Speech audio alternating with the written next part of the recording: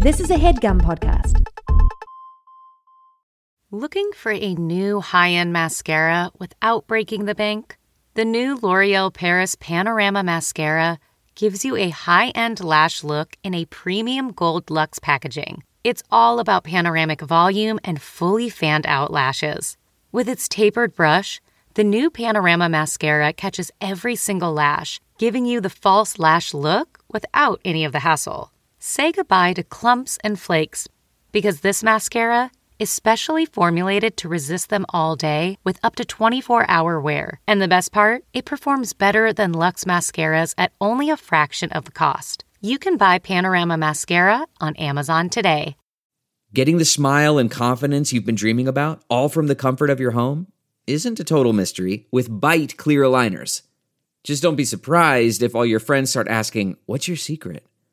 Begin by ordering your at-home impression kit today for only $14.95.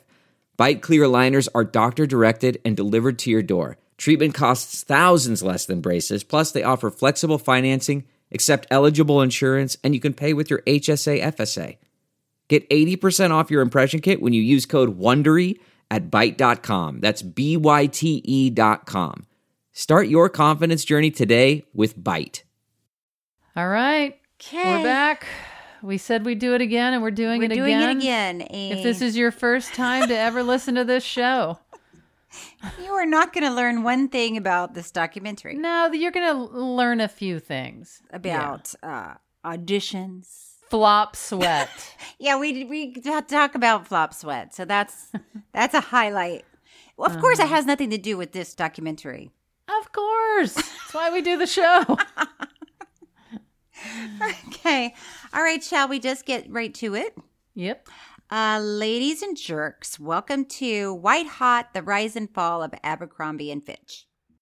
It all started when Tig and Cheryl met in the mid-2000s. Hey, nice to meet you, Tig. I'm Cheryl Hines. Hi, Cheryl. I'm Tig Notaro. Should we do a podcast about documentaries? Yes. A podcast about documentaries? Is this microphone on? 5 Furious Frogs Fiddling Faintly. Furious Frogs Fiddling Faintly. 5 Furious Frogs Fiddling Faintly. I am the first ever podcast, and Tig and Cheryl are following in the sound of my footsteps. Let's get started. I'm so ready. Tig and Cheryl. True story. Cheryl Hines. Hey, Tig Notaro. Wait.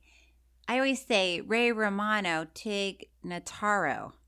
Still wrong. It's no taro. It's not Notaro.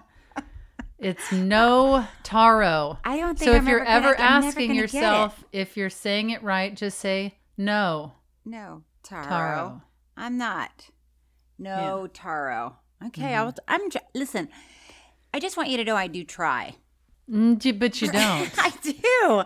I try Too to much come up time. with little games. Like for whatever reason, it reminds me of Ray Romano, but But I guess it's not quite the same. No.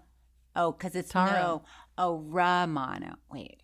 It doesn't matter. We don't need to talk about Ray. Nothing matters. It's the freeing and depressing thing. That nothing matters. Nothing matters. How's it going? Where are you? Oh, you're home. Yeah, I'm in my office. Just did some shows in Northern California, and now I'm home. All right. Where are you? I'm in Atlanta. Uh-huh. Hotlanta. I'm just looking around because I'm like, I honestly don't know where I am. You're in a hotel. Yeah, I'm in a hotel. I got here and I haven't left. I've just been sitting in this room. But you just got in today, right? Yeah, I just got in. Yeah. I mean, where are you going to go? Well, I mean, I could have walked around outside. No. Don't. Don't. Well, Tig, I mean, you want to just get into it? Mm-hmm. So today we're talking about the documentary White Hot, The Rise and Fall of Abercrombie. Here's the problem that we're going to have through this whole episode. I have a hard time saying Abercrombie. Oh, I do too. And I tried to say it casually to Stephanie the other night. Yeah. And she about fell out of her chair laughing at me. Let's hear with yours. I probably can now. 'Cause you're Abercrombie? Abercrombie? Abercrombie? Abercrombie. It wants to come out as something else. Yeah. Well, most of your words want to come out as something else. And they do. And they do. So if that happens during this time together, then sue me. So be it. So be it. Did you say sue me? I did. I said sue me. I would love to be. Would you? In a courtroom? Mm-hmm. So Abercrombie. Here we go. Yep. White Hot, The Rise and Fall of Abercrombie and Fitch is a 2022 documentary directed by Allison Clayman. Mm-hmm. And its title implies, as its title implies, it's going to be one of those days. The film chronicles the ups and downs of the American clothing brand that was once a staple of the 2000s mall scene, specifically focusing on Abercrombie's exclusionary all-American image. White Hot is available to watch on Netflix. Mm-hmm. I mean, when I was watching this, I was thinking, none of this ever showed up on my register. Nor did it show up on mine. And then I just thought, is that thing where, is it that we're too old, or is it that we just weren't like... Well, here's the thing. I think the clothing in Abercrombie and Fitch is, for me anyway, it's not my vibe. Like, it's not mine either. I told Stephanie that I remember seeing those stores in malls. Yeah. But it was a store that I would walk past and think, what's going on in there? Same. Yeah. I would walk past and I would think, maybe I should go check it out. Then I would think, no, I don't care. Yeah, I don't. And it was just very much like, I don't know what's going on in there. And what is going on in there? I don't know. And by the way, I'm not a big shopper, so there's not enough curiosity for me to be like, but girl, I gotta find out. Hold my purse. I like that you have a purse. I started to go in there one day, and the music was so loud. And this is when I was younger. Yeah. And I, like loud music, I guess, if you're at a concert, but to go into a shop at the mall and it's just like nightclub music, and it seemed like, and now after watching this film, I think I was right. It seemed like they turned it up when I walked in, like, you're past the age limit, lady, get out. I swear to you. I don't doubt loud. it. I couldn't hear any, not that anybody was talking to me. But if anybody had been talking to me, I wouldn't have heard him. It very much reminds me of, I would hear people talk about how they have party anxiety, and I would think, oh, that's interesting. I wonder what that's like. And then it wasn't until actually in the past year or two that I thought, I think I have party anxiety. It's that weird part of being a comedian and somebody that's a public speaker that people can think that you're into loud stuff and big crowds and you can talk and do anything, because I was also a class clown and I would, pipe up and say weird stuff and you know what I mean? Yeah. But that's like in front of 30 quiet people. Right. But also if somebody said, here, walk on stage at Dodger Stadium and do a show, my pulse wouldn't raise. I would be like, fine. That would be easier than walking into a crowded house of strangers. Everybody's having a cocktail and you're like, hey. Yeah. I'm guys. like, oh God, this is terrifying to me. So the idea that somebody makes a store in a shopping mall, it's not going to speak to me. It's that world. Like if somebody said, hey, do you want to go meet for coffee and I'll show you some outfits that I think, which I guess is a stylist maybe, but you want me to show you some outfits that I think you might enjoy? I think that's a stylist. Yeah. I would say, oh. Yeah, I'll sit there and drink coffee while you show me stuff. Yeah, when you pick up a shirt and say, how about this? This is cute. I don't want to walk through a mall. Yeah. Okay, so listen. In the 90s and the 2000s, Abercrombie & Fitch was a cultural phenomenon.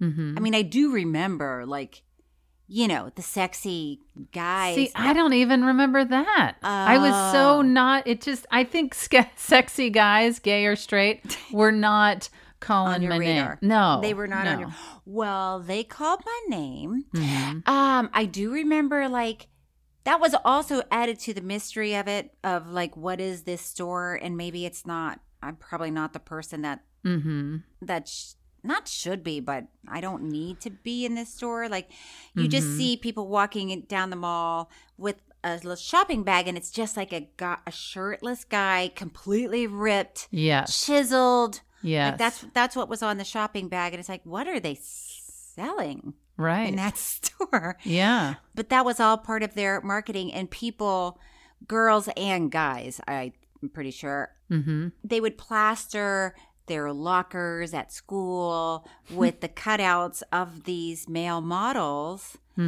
shirtless A&F boys. Yeah.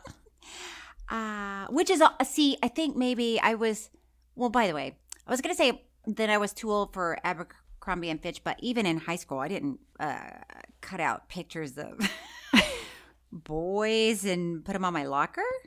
Yeah. I never went to my locker. Well, you didn't go to school. So, I mean. Ow. Well, you're the one that loves to bring it up. And now when I brought it up, it feels like I'm being mean. Ow. Ouch. I take it back. I remember some teacher asking me to go look for something. Like, she walked with me to my locker to go. She was like, no, I want to see. Let's go look. And I said, I truly maybe can't find it, but for sure don't know the combination to get into my locker. It's like, it's not in there. It is not. Did you and the teacher just walk around and you're like, nah, this can't be it either. Maybe this is it. I'll try my birthday. I don't know, but it's for sure not in there. I would just write my combination on my locker next to my lock. I mean, it wasn't a good sense of security. Well, and what are you trying to what would you possibly, if you're not hiding drugs or book? You're hiding an algebra book. Yeah, please take it. A&F was overwhelmingly white and rich. Their models included now celebrities like Olivia Wilde, Taylor Swift, Channing Tatum, Jennifer Lawrence. And then the brand merged the sex appeal of Calvin Klein with the all-Americanness of Ralph Lauren. And so their stores always had, it was all about these shirtless male models. And they do talk about it in the documentary that it's kind of funny that they're selling clothes, but it's mostly with naked people. Picture of a shirtless guy. I think that was part of the mystery, was like, what are they advertising?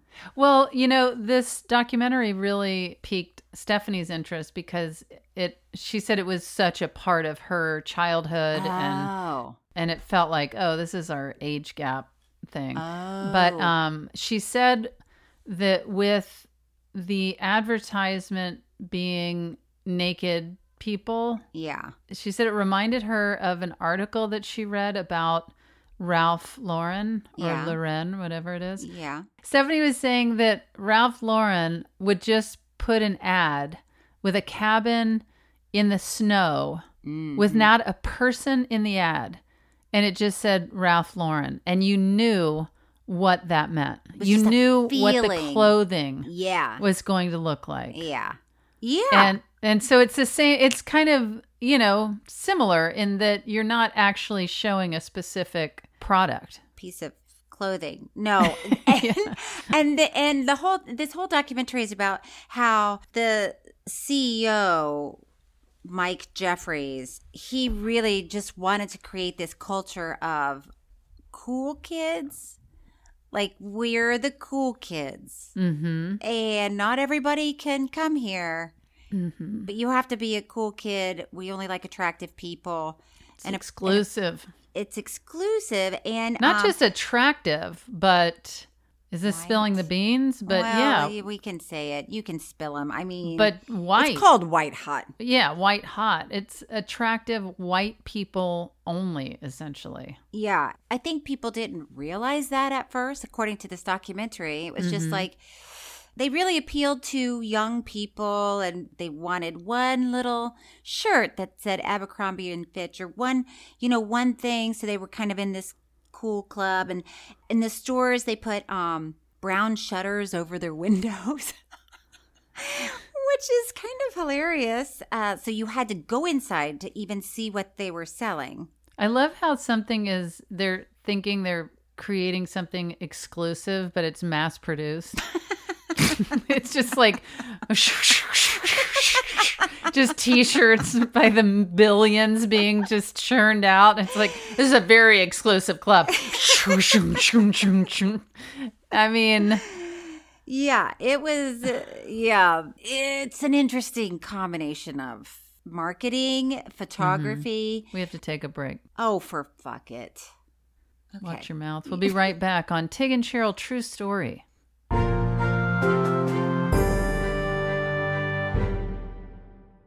This episode is brought to you by Philo. Do you love TV? Do you love saving money? Then Philo is your solution. Philo has shows, movies, and live TV for just $25 a month. You can even try it for free with their 7-day free trial. No contracts, no commitments, no hassles. Just a better way to watch TV. Never miss a minute of shows like the hit docuseries Where is Wendy Williams? Or classics such as Friends. If you can't get enough TV, then there's no better way to watch. Philo has more than 70 channels like BET, MTV, and AMC. And the best part? You can try it yourself with their 7-day free trial. Sign up today at philo.tv/poppods. That's philo.tv/poppods to get 50% off your first month. Delve into the shadows of the mind with Sleeping Dogs, a gripping murder mystery starring Academy Award winner Russell Crowe. Now available on digital.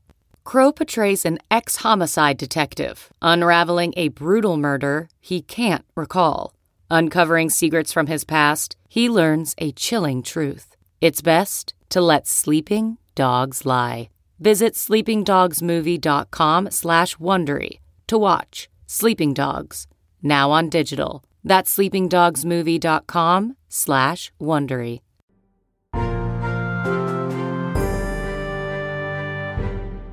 And we are back. We're back, on you guys. Okay, here we the go. popular podcast Tig and Cheryl True Story. We're talking about Abercrombie and Fitch, and it started out in 1892 as an outdoorsman brand. Mm-hmm. I like that they were catering to the elite adventurer like Teddy Roosevelt and Ernest Hemingway. It really came a long way from Teddy Roosevelt to like the shirtless guy from Southern California. In their underwear with their private parts pointing at each other. There are some private parts. Well, I'm not going to say homoerotic again because last time you yelled at me for that and I'm not even sure what I said. Mm-hmm. So their ad campaign was really just shirtless guys, and sometimes it seems like they weren't wearing anything. I mean, because they weren't. Well, because they'd be like running in a field and carrying a towel that kind of covered their private part. Nether region. The part of them that needs privacy. Yes. So this guy, Mike Jeffries, reinvented this brand in 1992, and he hired this guy, Bruce Weber, who was this very famous photographer. And Bruce, this photographer, ended up really holding a lot of power because he was deciding which models were going to be featured and who was going to do what. And apparently it really caused a lot of stress. I don't know if stress is the right word, but the models were vying for attention. Mm-hmm. You want to hear one of the models talk about how they got Bruce's attention during a photo shoot? Yes. Okay, here we go. People on crew would just insinuate to just be yourself, be original, just do whatever, climb trees, jump in water. Bruce, if you caught his eye doing something natural, interacting with the wilderness, that would be a good way to get your picture taken.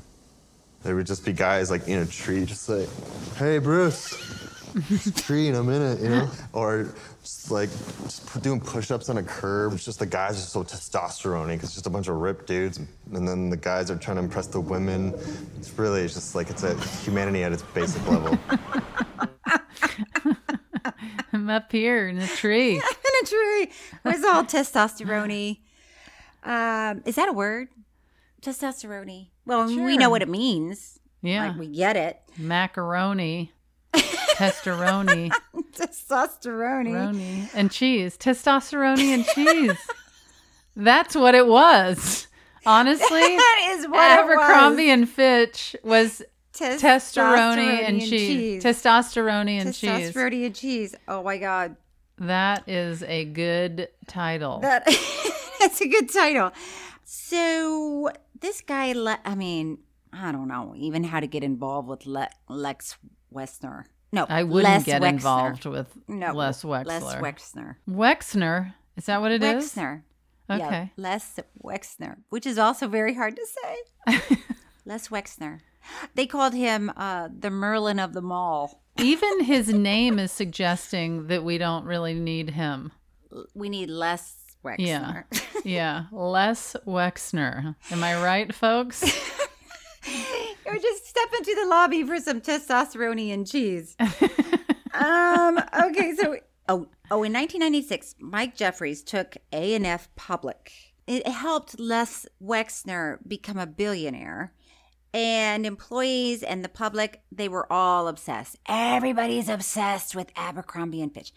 Everybody wanted Abercrombie. And then in the documentary it says, and then LFO, like a band LFO. Mm-hmm. Thomas, does that stand for something? LFO? We don't know. There's when Thomas doesn't know an answer. Thomas doesn't and refuses to even Google it, where he just looks at us and just goes, I don't know. Then we've really hit rock bottom. Google says it stands for light, funky ones. Okay, breaking news. Mr. Thomas says that Google says it stands for light, funky ones. Okay, so light, funky ones. Mm-hmm. LFO. I don't even remember this band. They sang a song called Summer Girls. This is like great-great-grandmothers covering Billie Eilish. Or great-great-grandmothers from the 1800s covering Billie Eilish. We're like, I don't know. It says here. I thought it was a guy. The name is Billy. Yeah. Well, who sang I'm Sexy and I Know It? That's like LMFMO or something. I don't know. LMFMO. Oh, so what's the difference? Light machismo, funky ones. Yes. Okay, so anyway, Bruce Weber. So you're watching this, right? Mm-hmm. And you're like, oh boy, something's got to be weird. Mm-hmm. Everybody's having a great time. They're making so much money. This is what happens. And then all of a sudden you find out, and I don't think it was a shocker, the people that were working for the design and marketing were gay guys. Yes. So they, of course, were like, yes, of course we're gay. And that's why when you walk into the store, there's a giant, like 20-foot tall picture of just guys' abs. Right.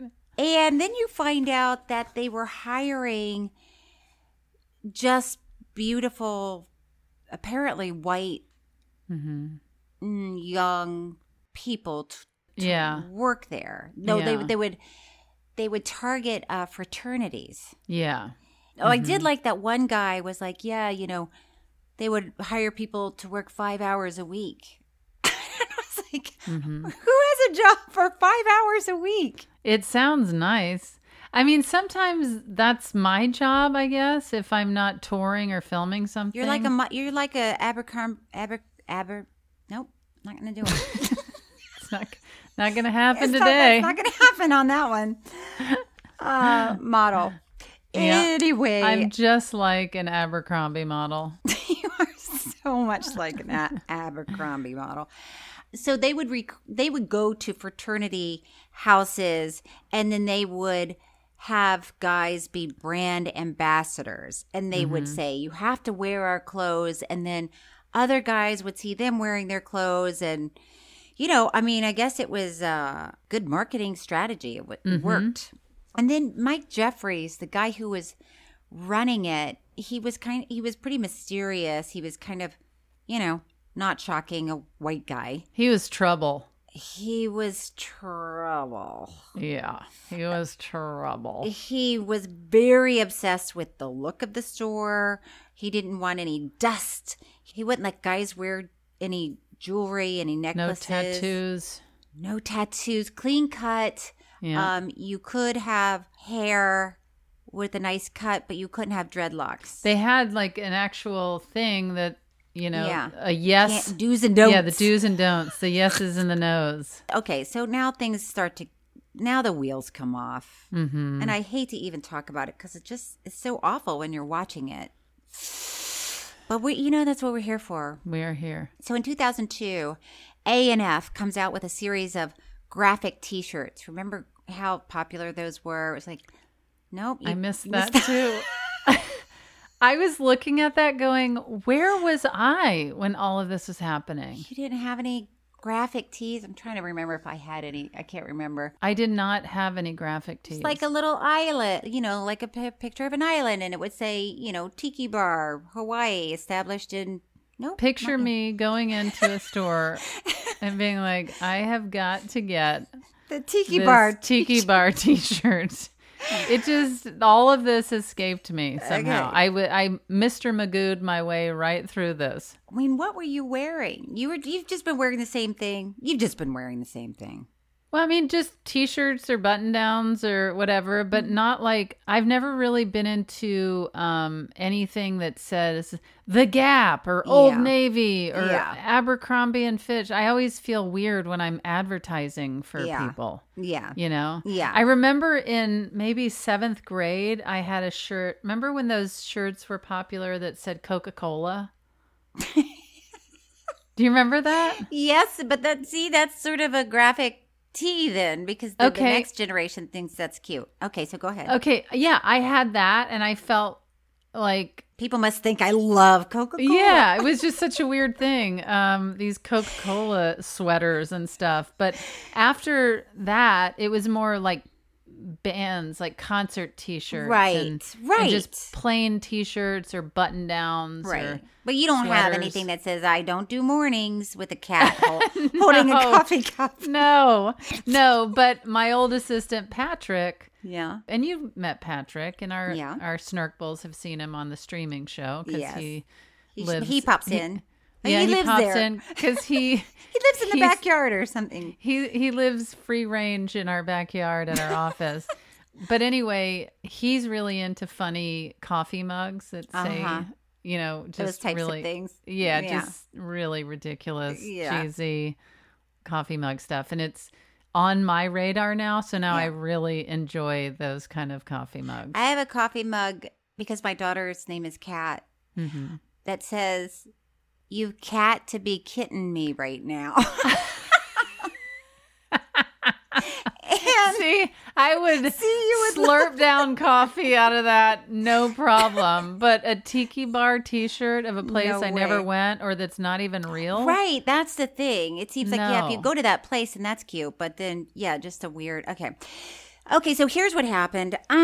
So they Abercrombie and Fitch comes out with all these little kitschy T-shirts that everybody's buying, everybody's loving them. Mm-hmm. And there's like, there's a little, a little picture, a little, drawing or whatever that looks like. Yes.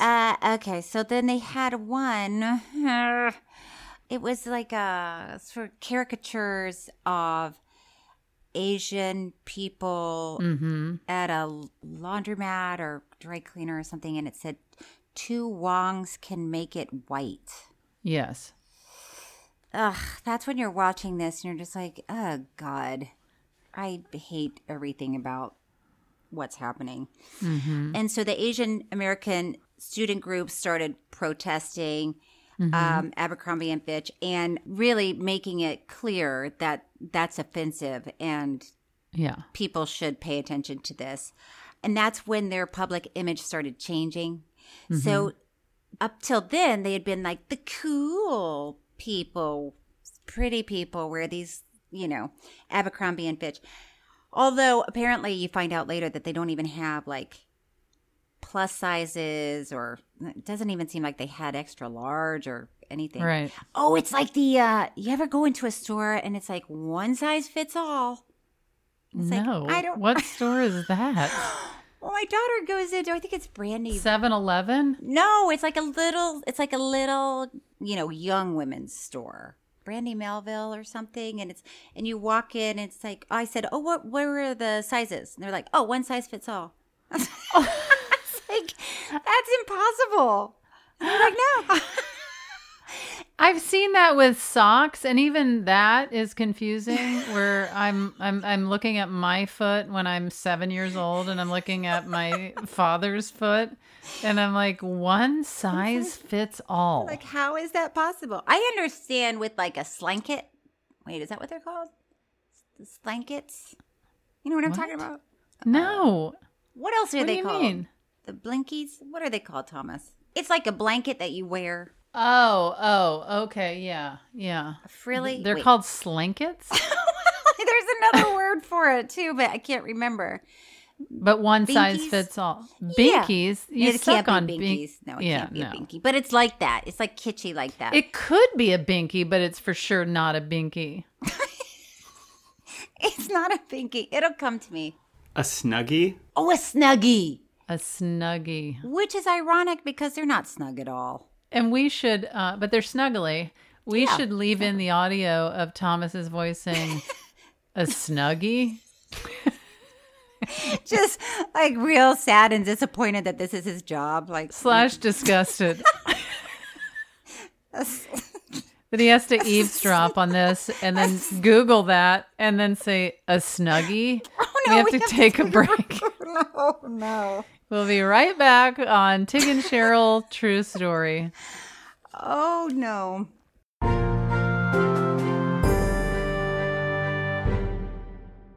CarMax is putting peace of mind back in car shopping by putting you in the driver's seat to find a ride that's right for you. Because at CarMax, we believe you shouldn't just settle for a car. You should love your car. That's why every car we sell is CarMax certified quality, so you can be sure with upfront pricing that's the same for every customer. So don't settle. Find love at first drive and start shopping now at CarMax.com. CarMax, the way car buying should be. Okay, picture this. It's Friday afternoon when a thought hits you. I can spend another weekend doing the same old whatever, or I can hop into my all-new Hyundai Santa Fe and hit the road. With available H-Track all-wheel drive and 3-row seating, my whole family can head deep into the wild. Conquer the weekend in the all-new Hyundai Santa Fe. Visit HyundaiUSA.com or call 562-314-4603 for more details. Hyundai, there's joy in every journey.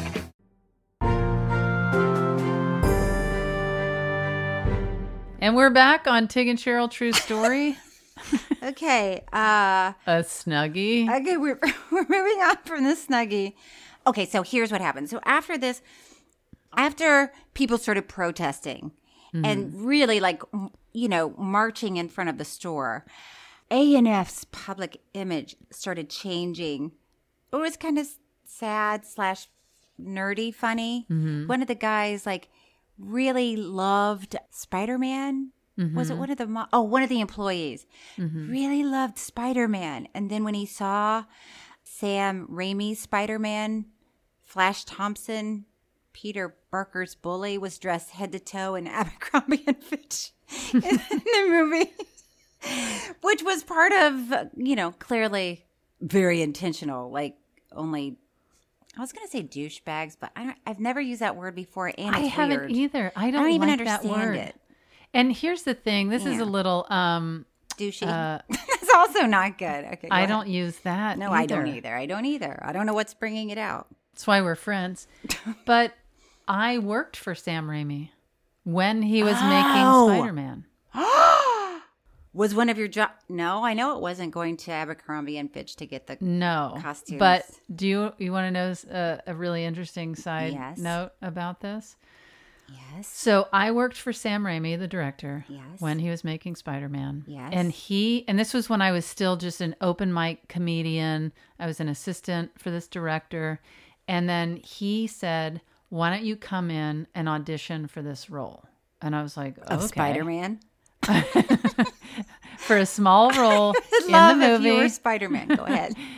So they let me leave the office and go over to Sony. That's so nice. And and we were at Universal, that's where the production office was for the other stuff he was working on. But for Spider-Man, it was over at Sony. So I had to drive across. All the way over. I mean, all the way in over. LA, that's like it's like a 4-hour day. Yeah, it's a long it's a long trip. And I had never auditioned for anything. I had never attempted to be actor person at all. And I get in there and I just froze and flop sweat everywhere. And then I just got back in my car and drove back to the office.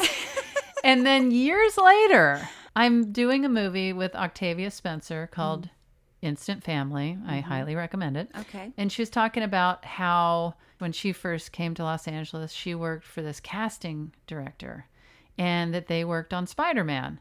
And I was like, oh my gosh. I said, I worked for Sam Raimi when he did Spider-Man. And she's like, really? And I said, yeah. And he had me audition for a role that I actually ended up not getting. And she said, this sounds kind of familiar. I feel like I remember someone flagging someone coming in saying that they flagged this audition time saying this person works for Sam. And I was like, oh, well, that was me. But in a good way or bad way, or just like just heads like up? Just flagging it. Heads up. Okay. Sam's an assistant from Sam's office is coming in. And Octavia was like, that sounds so familiar. And I was like, well, that was me. And she said, well, you know what's crazy is they let me audition for a role also in Spider-Man. And she said I ended up getting it. And it was the role I auditioned for. And it was Octavia Spencer's first break in a movie. And she's the person at the wrestling ring checking people in when Spider-Man goes in to wrestle. That was the role I auditioned for, and Octavia Spencer beat me out of it. Oh, well, it sounds like you deserved it. Listen, I've been angry ever since, but it's really interesting to go back and see that and be like, that's Octavia Spencer. That's so funny. Yeah. Anyway. Did I ever tell you about the terrible, terrible audition I had for, I think it was for Damon Wayans? Did he? I don't know. Was he? Remember? Okay, stop me if you've heard this. But It was for one of the Scary movies. Mm-hmm. It was a spoof of a Scary movie. And the whole audition. And at this point in my career, I was already on Curb Your Enthusiasm. So, some people knew who I was. So it wasn't like I just was. So the audition was, I was playing the role of the girl whose possessed mother. Mm-hmm. And so sort of a takeoff of, what's the scary movie where Oh, that one? What's one of the every single scary movie. No, the first scary movie where everybody flipped out because the girl was possessed. Thomas. It's not the first scary movie. Come on. Blair Witch? No, even before that. No. Oh my God, this is awful. Oh, The Exorcist. Yes, thank you. So it was like a spoof of The Exorcist. So I was playing the mom, and then the priest comes in to check on the kid, and I take the priest's hat and I'm hanging it up, and I catch myself in the mirror holding the hat, and I start doing a Michael Jackson impersonation, and that was the whole audition. And so, wait, they asked you to do that? Yes. No, I knew that's what I was going to be doing. Okay. So I walk in, and it's like a big room, and I think it was Damon. I think he was directing. Who cares? It doesn't matter. Cares? It doesn't matter. He's in the corner by himself, like not making eye contact with anybody, not even looking at anybody. Mm-hmm. And then there's like the casting director is set up in the middle of this room with a camera. Mm-hmm. And that was it, in this giant room. And she was like, okay, whenever you're ready. And I said, do you have a hat? And she goes, no. And I was like, and I could just feel like the heat, like you're talking about flop sweat. I could feel it coming. My whole body starts getting hot because I'm like, I have two choices. Either just turn around and walk out now, because it's not going to, nothing good is going to happen in this moment in time. Right. But I didn't. I mimed like I had a hat. And didn't get the part. And then I acted like I saw myself in a pretend mirror and went, ee-hee. And then moonwalked. Right out of there. Moonwalked, holding on to my imaginary hat.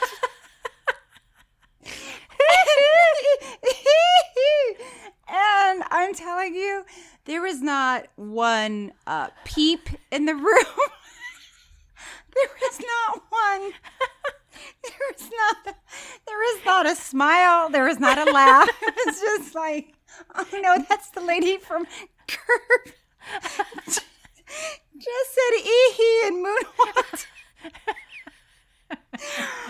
The only thing that would make that story better is if you misunderstood them and they hadn't asked you to do that. But you know what's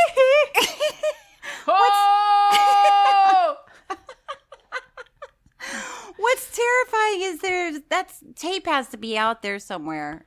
I mean, I'm sure nobody's like sitting. The Wayans brothers are not sitting around watching my audition tape of, and you know, apparently they cut the roll altogether.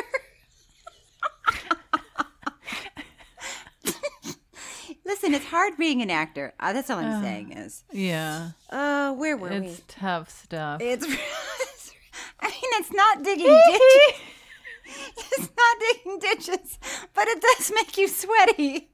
But what if you were moonwalking and they opened the door to the office and insinuating just keep on going. Keep moonwalking on out. And then what was the walk to your car and driving off like? It was like, oh, I need to rethink some things. I mean, I remember getting in my car and thinking I shouldn't be this sweaty after an audition. That's not a good sign. It's not a good sign. Like, you are not in the right place doing the right thing. You're walking off like Swamp Monster, just dripping in sweat. And I love Damon Wayans. That's the other thing. Like, I felt like, oh, we are going to be kindred spirits, and I can't wait to meet him, have a few laughs. Isn't that funny how people think that? And then you meet someone. And he's like in the corner, like, just do the thing and, yeah, moonwalk out of here. Moonwalk on out of here. Of course we're cutting this roll. We just haven't gotten the official word yet, but go ahead. Oh, it hurts. Okay. And I'm sorry, what did that have to do with? I don't know. Well, Sam Raimi as Spider-Man. Okay. And we're back. Have to do with anything. It doesn't have to. If this is your first time listening to Tig and Cheryl True Story, this is a perfect example of the show. Of our content. Yeah. Okay, so Spider-Man. So now it's not cool to have Abercrombie and Fitch. Yeah. That's the thing. And then there's a woman in this documentary named Carla Barrientos. And she was a former employee. She's a black woman. And she was saying that she never got to work during the day. She only had night shifts where she had to, clean up and vacuum up at the end of the day. Wash windows. And she asked, somebody at the store, can I do day shifts? Mm-hmm. And they said, no, the schedule's already set. That's, but one of her friends worked there and worked during the day. And they both agreed, okay, yeah, let's switch shifts. You take mine, I'll take yours. Mm-hmm. And then the supervisor or whomever at the store said, no, that cannot happen.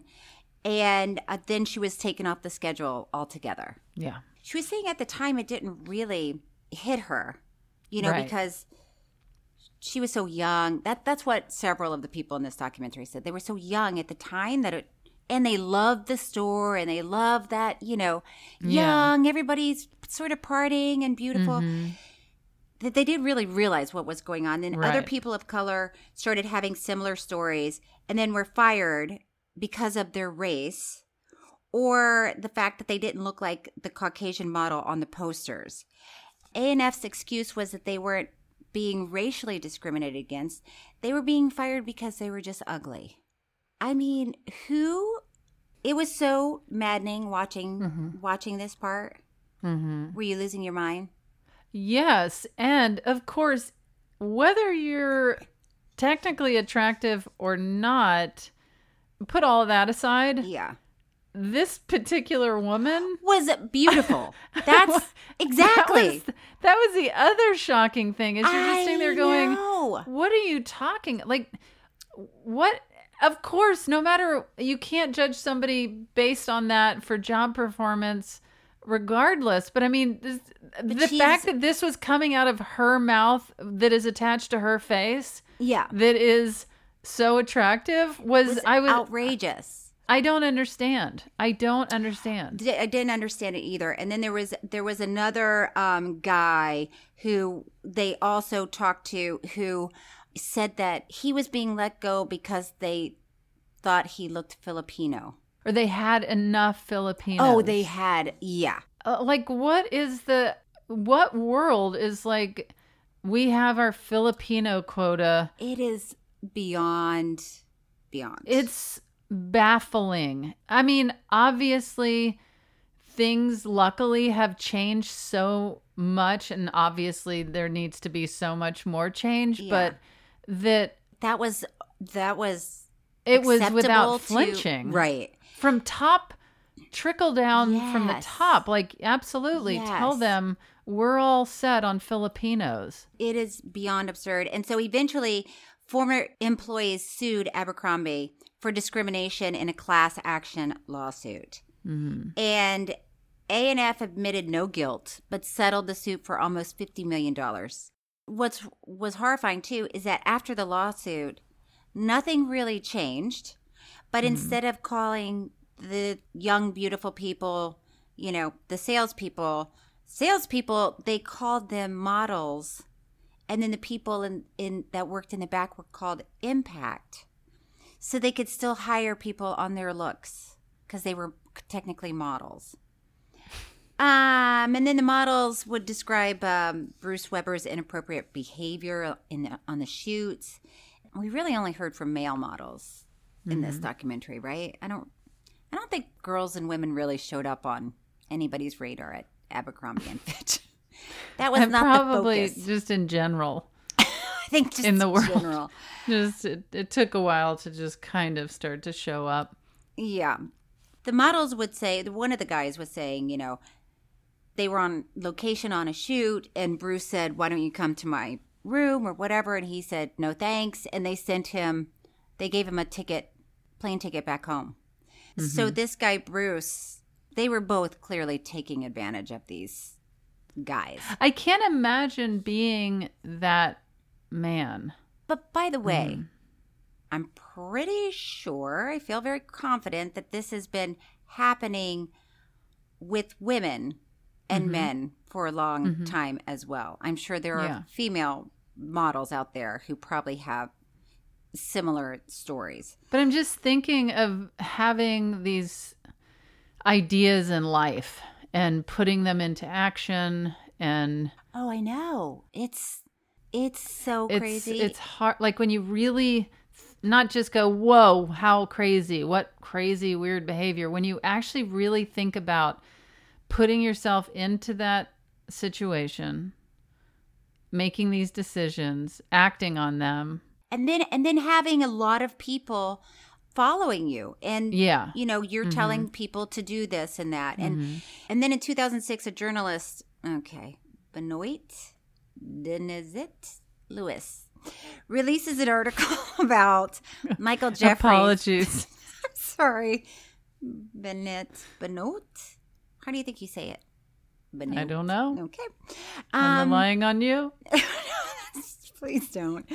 In which he openly calls the brand exclusionary, and he has a very specific vision for who they are designing for: heterosexual, sexy women and heterosexual, sexy men.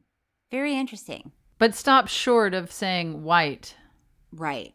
And in 2013, his article goes viral, and then there's a huge movement against Michael Jeffries. And then people boycott Abercrombie and Fitch, and then they started a petition to get rid of Mike. What's his name? Well, who cares? People know. Just the He's the the big bad guy. the He's the bad guy. white guy.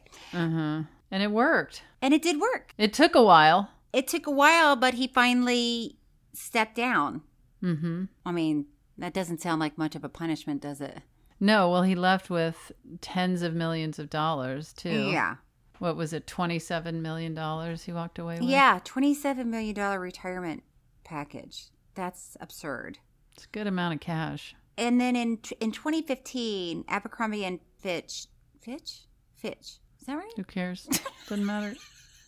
A&F. They get in trouble again because they won't hire a teen because of her headscarf. Mm-hmm. And so A&F dug in their heels, refused to settle. The case went to the Supreme Court. Abercrombie loses the case in an 8-1 vote. And the one vote that said that in favor of Abercrombie and Fitch was Clarence Thomas. Ugh. Absurd. That guy is a loser.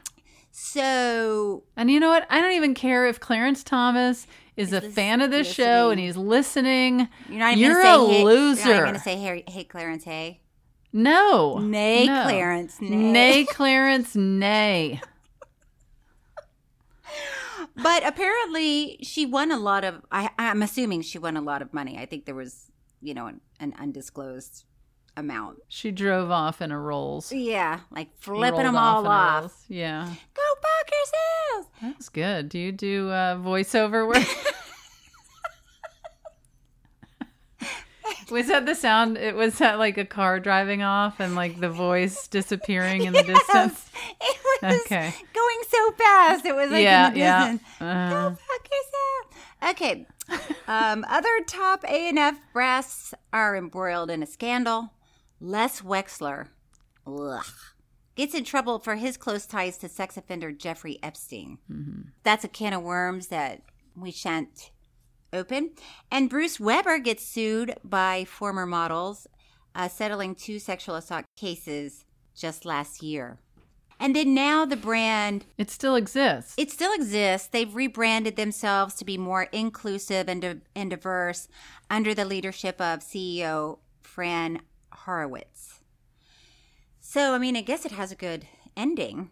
Mm-hmm. I'm not, dying to get into Abercrombie and Fitch and buy some khakis. People can hear you, Cheryl. People can hear you say that. But I also wasn't going in there before, so. Okay, but what if they came to you saying, we have a $27 million modeling deal. Yes. You sign up immediately. Yeah. Where do I sign? You want me to climb a tree? Look at me. I'm in a tree. I'm doing push-ups on the curb. So that's it. Tig, are you ready for our final thoughts? Yep. Okay. It's time for Happily Ever After Thoughts, where we give our final thoughts on this week's documentary. Did you cry? I did not. No. Okay, but who were you attracted to? There were so many attractive people in this. Are you acting like there weren't attractive people in this? What are you acting like? Your face is, you're very pensive. Who were you attracted to? Well, I liked the male model that had the sleeveless, like the cut off sleeveless tank, not a tank top. But by the way, I also don't like cut off sleeves. Wait, the big muscle guy? I guess. Was he muscly? I don't know. He was cute though. He was just I liked his personality. And wait, was he the one where he was like, I'm gonna move your hand? Yeah. I would have to say the woman that the employee that won that they said was Carla. Mm-hmm. Yeah, Carla. She was awfully cute. I mean, I'm sure she still is. Hey, Carla. Hey. Hey, Carla. Hey. All right. Well, I hope everyone got a clear picture of what that documentary was about. I think oh my gosh, you and I should co-direct a documentary and see how off the rails it would go. We would truly follow a squirrel for miles. I'd be like, oh, look at it. Oh, it's going up the tree. Wait, what? Wait, what are we doing? That reminds me of a story. Yeah. No, it would be the worst documentary ever made. I don't know. I love squirrels. Well, that does remind me of when I was snorkeling. Here we go. It's not a good story, but I did see Snorkeling? It's snorkeling. And I saw a sea turtle. And I wanted to follow it. First of all, they swim very fast. Yeah. Don't be fooled. And I really got away from the group very quickly. Because I was swimming so fast, trying to follow a sea turtle. Anyway, so that's all for this week's episode. And next week, we'll be talking about Dead Asleep. And you can watch it on Hulu. Okay, before we go, do you want to do some true fan mail? Yep. Okay, this is from Sarah M. Hey, Sarah M. Hey, Sarah M. Hey. I absolutely loved the Social Dilemma episode for two reasons. First, the documentary itself was a very minor topic. You couldn't have talked about it for more than 5 to 10 minutes total.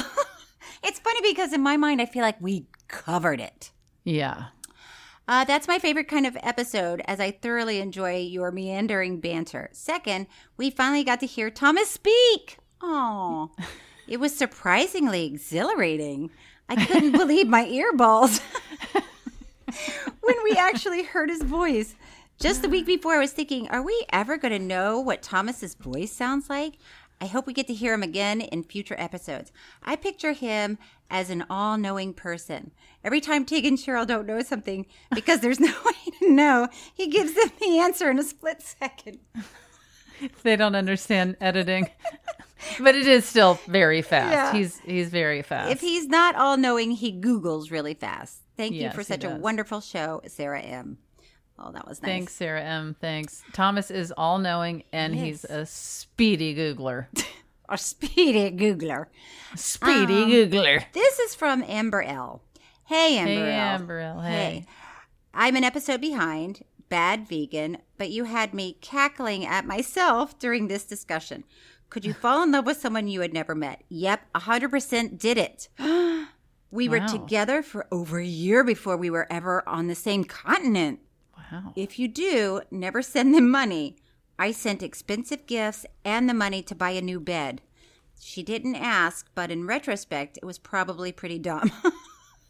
I got a passport, bought a ticket for my first ever international flight, took precious vacation time, and ended up immigrating. We've been married for 12 years, have 2 kids, and are just as in love as ever and happier than most couples I know. So while I may have done all of the dumb things, sometimes it can work out. Hopefully, you won't be doing an episode covering a documentary about us later. Thanks for the laughs. Oh, my gosh. That's awesome. I love hearing that. Well, I guess I'll take everything you've ever said back. That would be my... Amber L. I take it all back. Yeah. That's so nice. Wow, Amber L. I love hearing about people in love and happy. And I know. 12 years later, that's very sweet. Yeah, it's nice. Cheryl, do you have anything you want to mention or promote? The Flight Attendant on HBO Max. It's really fun. It's a little crazy. It's sexy and dramatic. I mean, I'm not. Are you sexy Yeah, in it? It sounds like I'm acting like I'm the sexy one. Oh. No, but also, this is kind of funny. Mm-hmm. You know, when I went to Puerto Rico and I was shooting in Puerto Rico and I couldn't talk about it because they hadn't announced it. Yep. But they've announced it.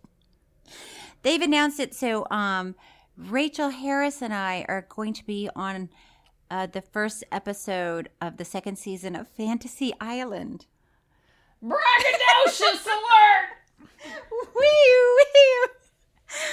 Well, it sounded so fun that we were going we were playing best friends from high school, and we were nerds in high school. And then our fantasy used to be the cool kids. Oh my gosh, are you wearing Abercrombie and Fitch? Could you imagine? But, you know, we have flashbacks to our prom. I mean, the show is crazy. And really, will they book me? Do you want to go to Fantasy Island? Yeah, of course. Yeah. Well, I was at the airport and ran into Kaylee a couple of days ago. You really? Yeah. And I was going to mention how she's on the flight attendant, but I thought I'm not going to be the 10 billionth person to say that. Oh, you're getting on a flight and you're the flight attendant. Well, no, she and I were arriving home at the same time. And if people out there have not seen the episode of Under a Rock with my guest, Kaylee Cuoco, I highly recommend you go online and Google that. Mr. Thomas was the head writer, and Kaylee was so fun to have on the show. And as far as what I would like to promote here, Saturday, May 14th is my album release party in Los Angeles at the Ace Theater. Get your tickets now, okay? Wow. Get your tickets now. It's going to be a special night album release party on the 14th in Los Angeles. And if you're out of town, shoot, girls' night, get tickets, fly in. And then the 19th, I'll be in Birmingham, Alabama. May 20th, Nashville. The 25th, Amherst, Massachusetts. The 26th, Ithaca, Ottawa on June 3rd. Toronto on the 4th. San Diego, July 23rd. Hey, San Diego. Hey. Hey, San Diego. Hey. Good morning, San Honolulu, Diego. August 12th. Hey, Honolulu. Hey. Vancouver, August 5th. Victoria, August 6th. Okay, we get it. Oh, my gosh. We get it. I'm everywhere. All right. But really come to the album release. That's going to be That sounds fun. I'm going to try to go to that. Yes. Cheryl's going to try to go to that, which means she will be there. She's going to be there. All right. Should we do it again? Let's do it again. Tig and Cheryl, True Story is hosted by me, Cheryl Hines, and Tig Notaro. It's produced by Gabby Kovacic and Thomas Willett. Audio engineered and edited by Thomas Willett with music by David Sussin. Special thanks to Patrick McDonald and Stephanie Allen.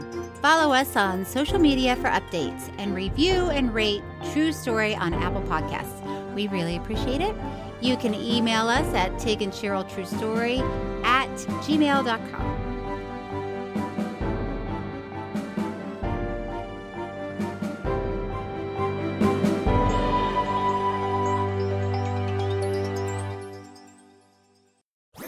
That was a HeadGum podcast.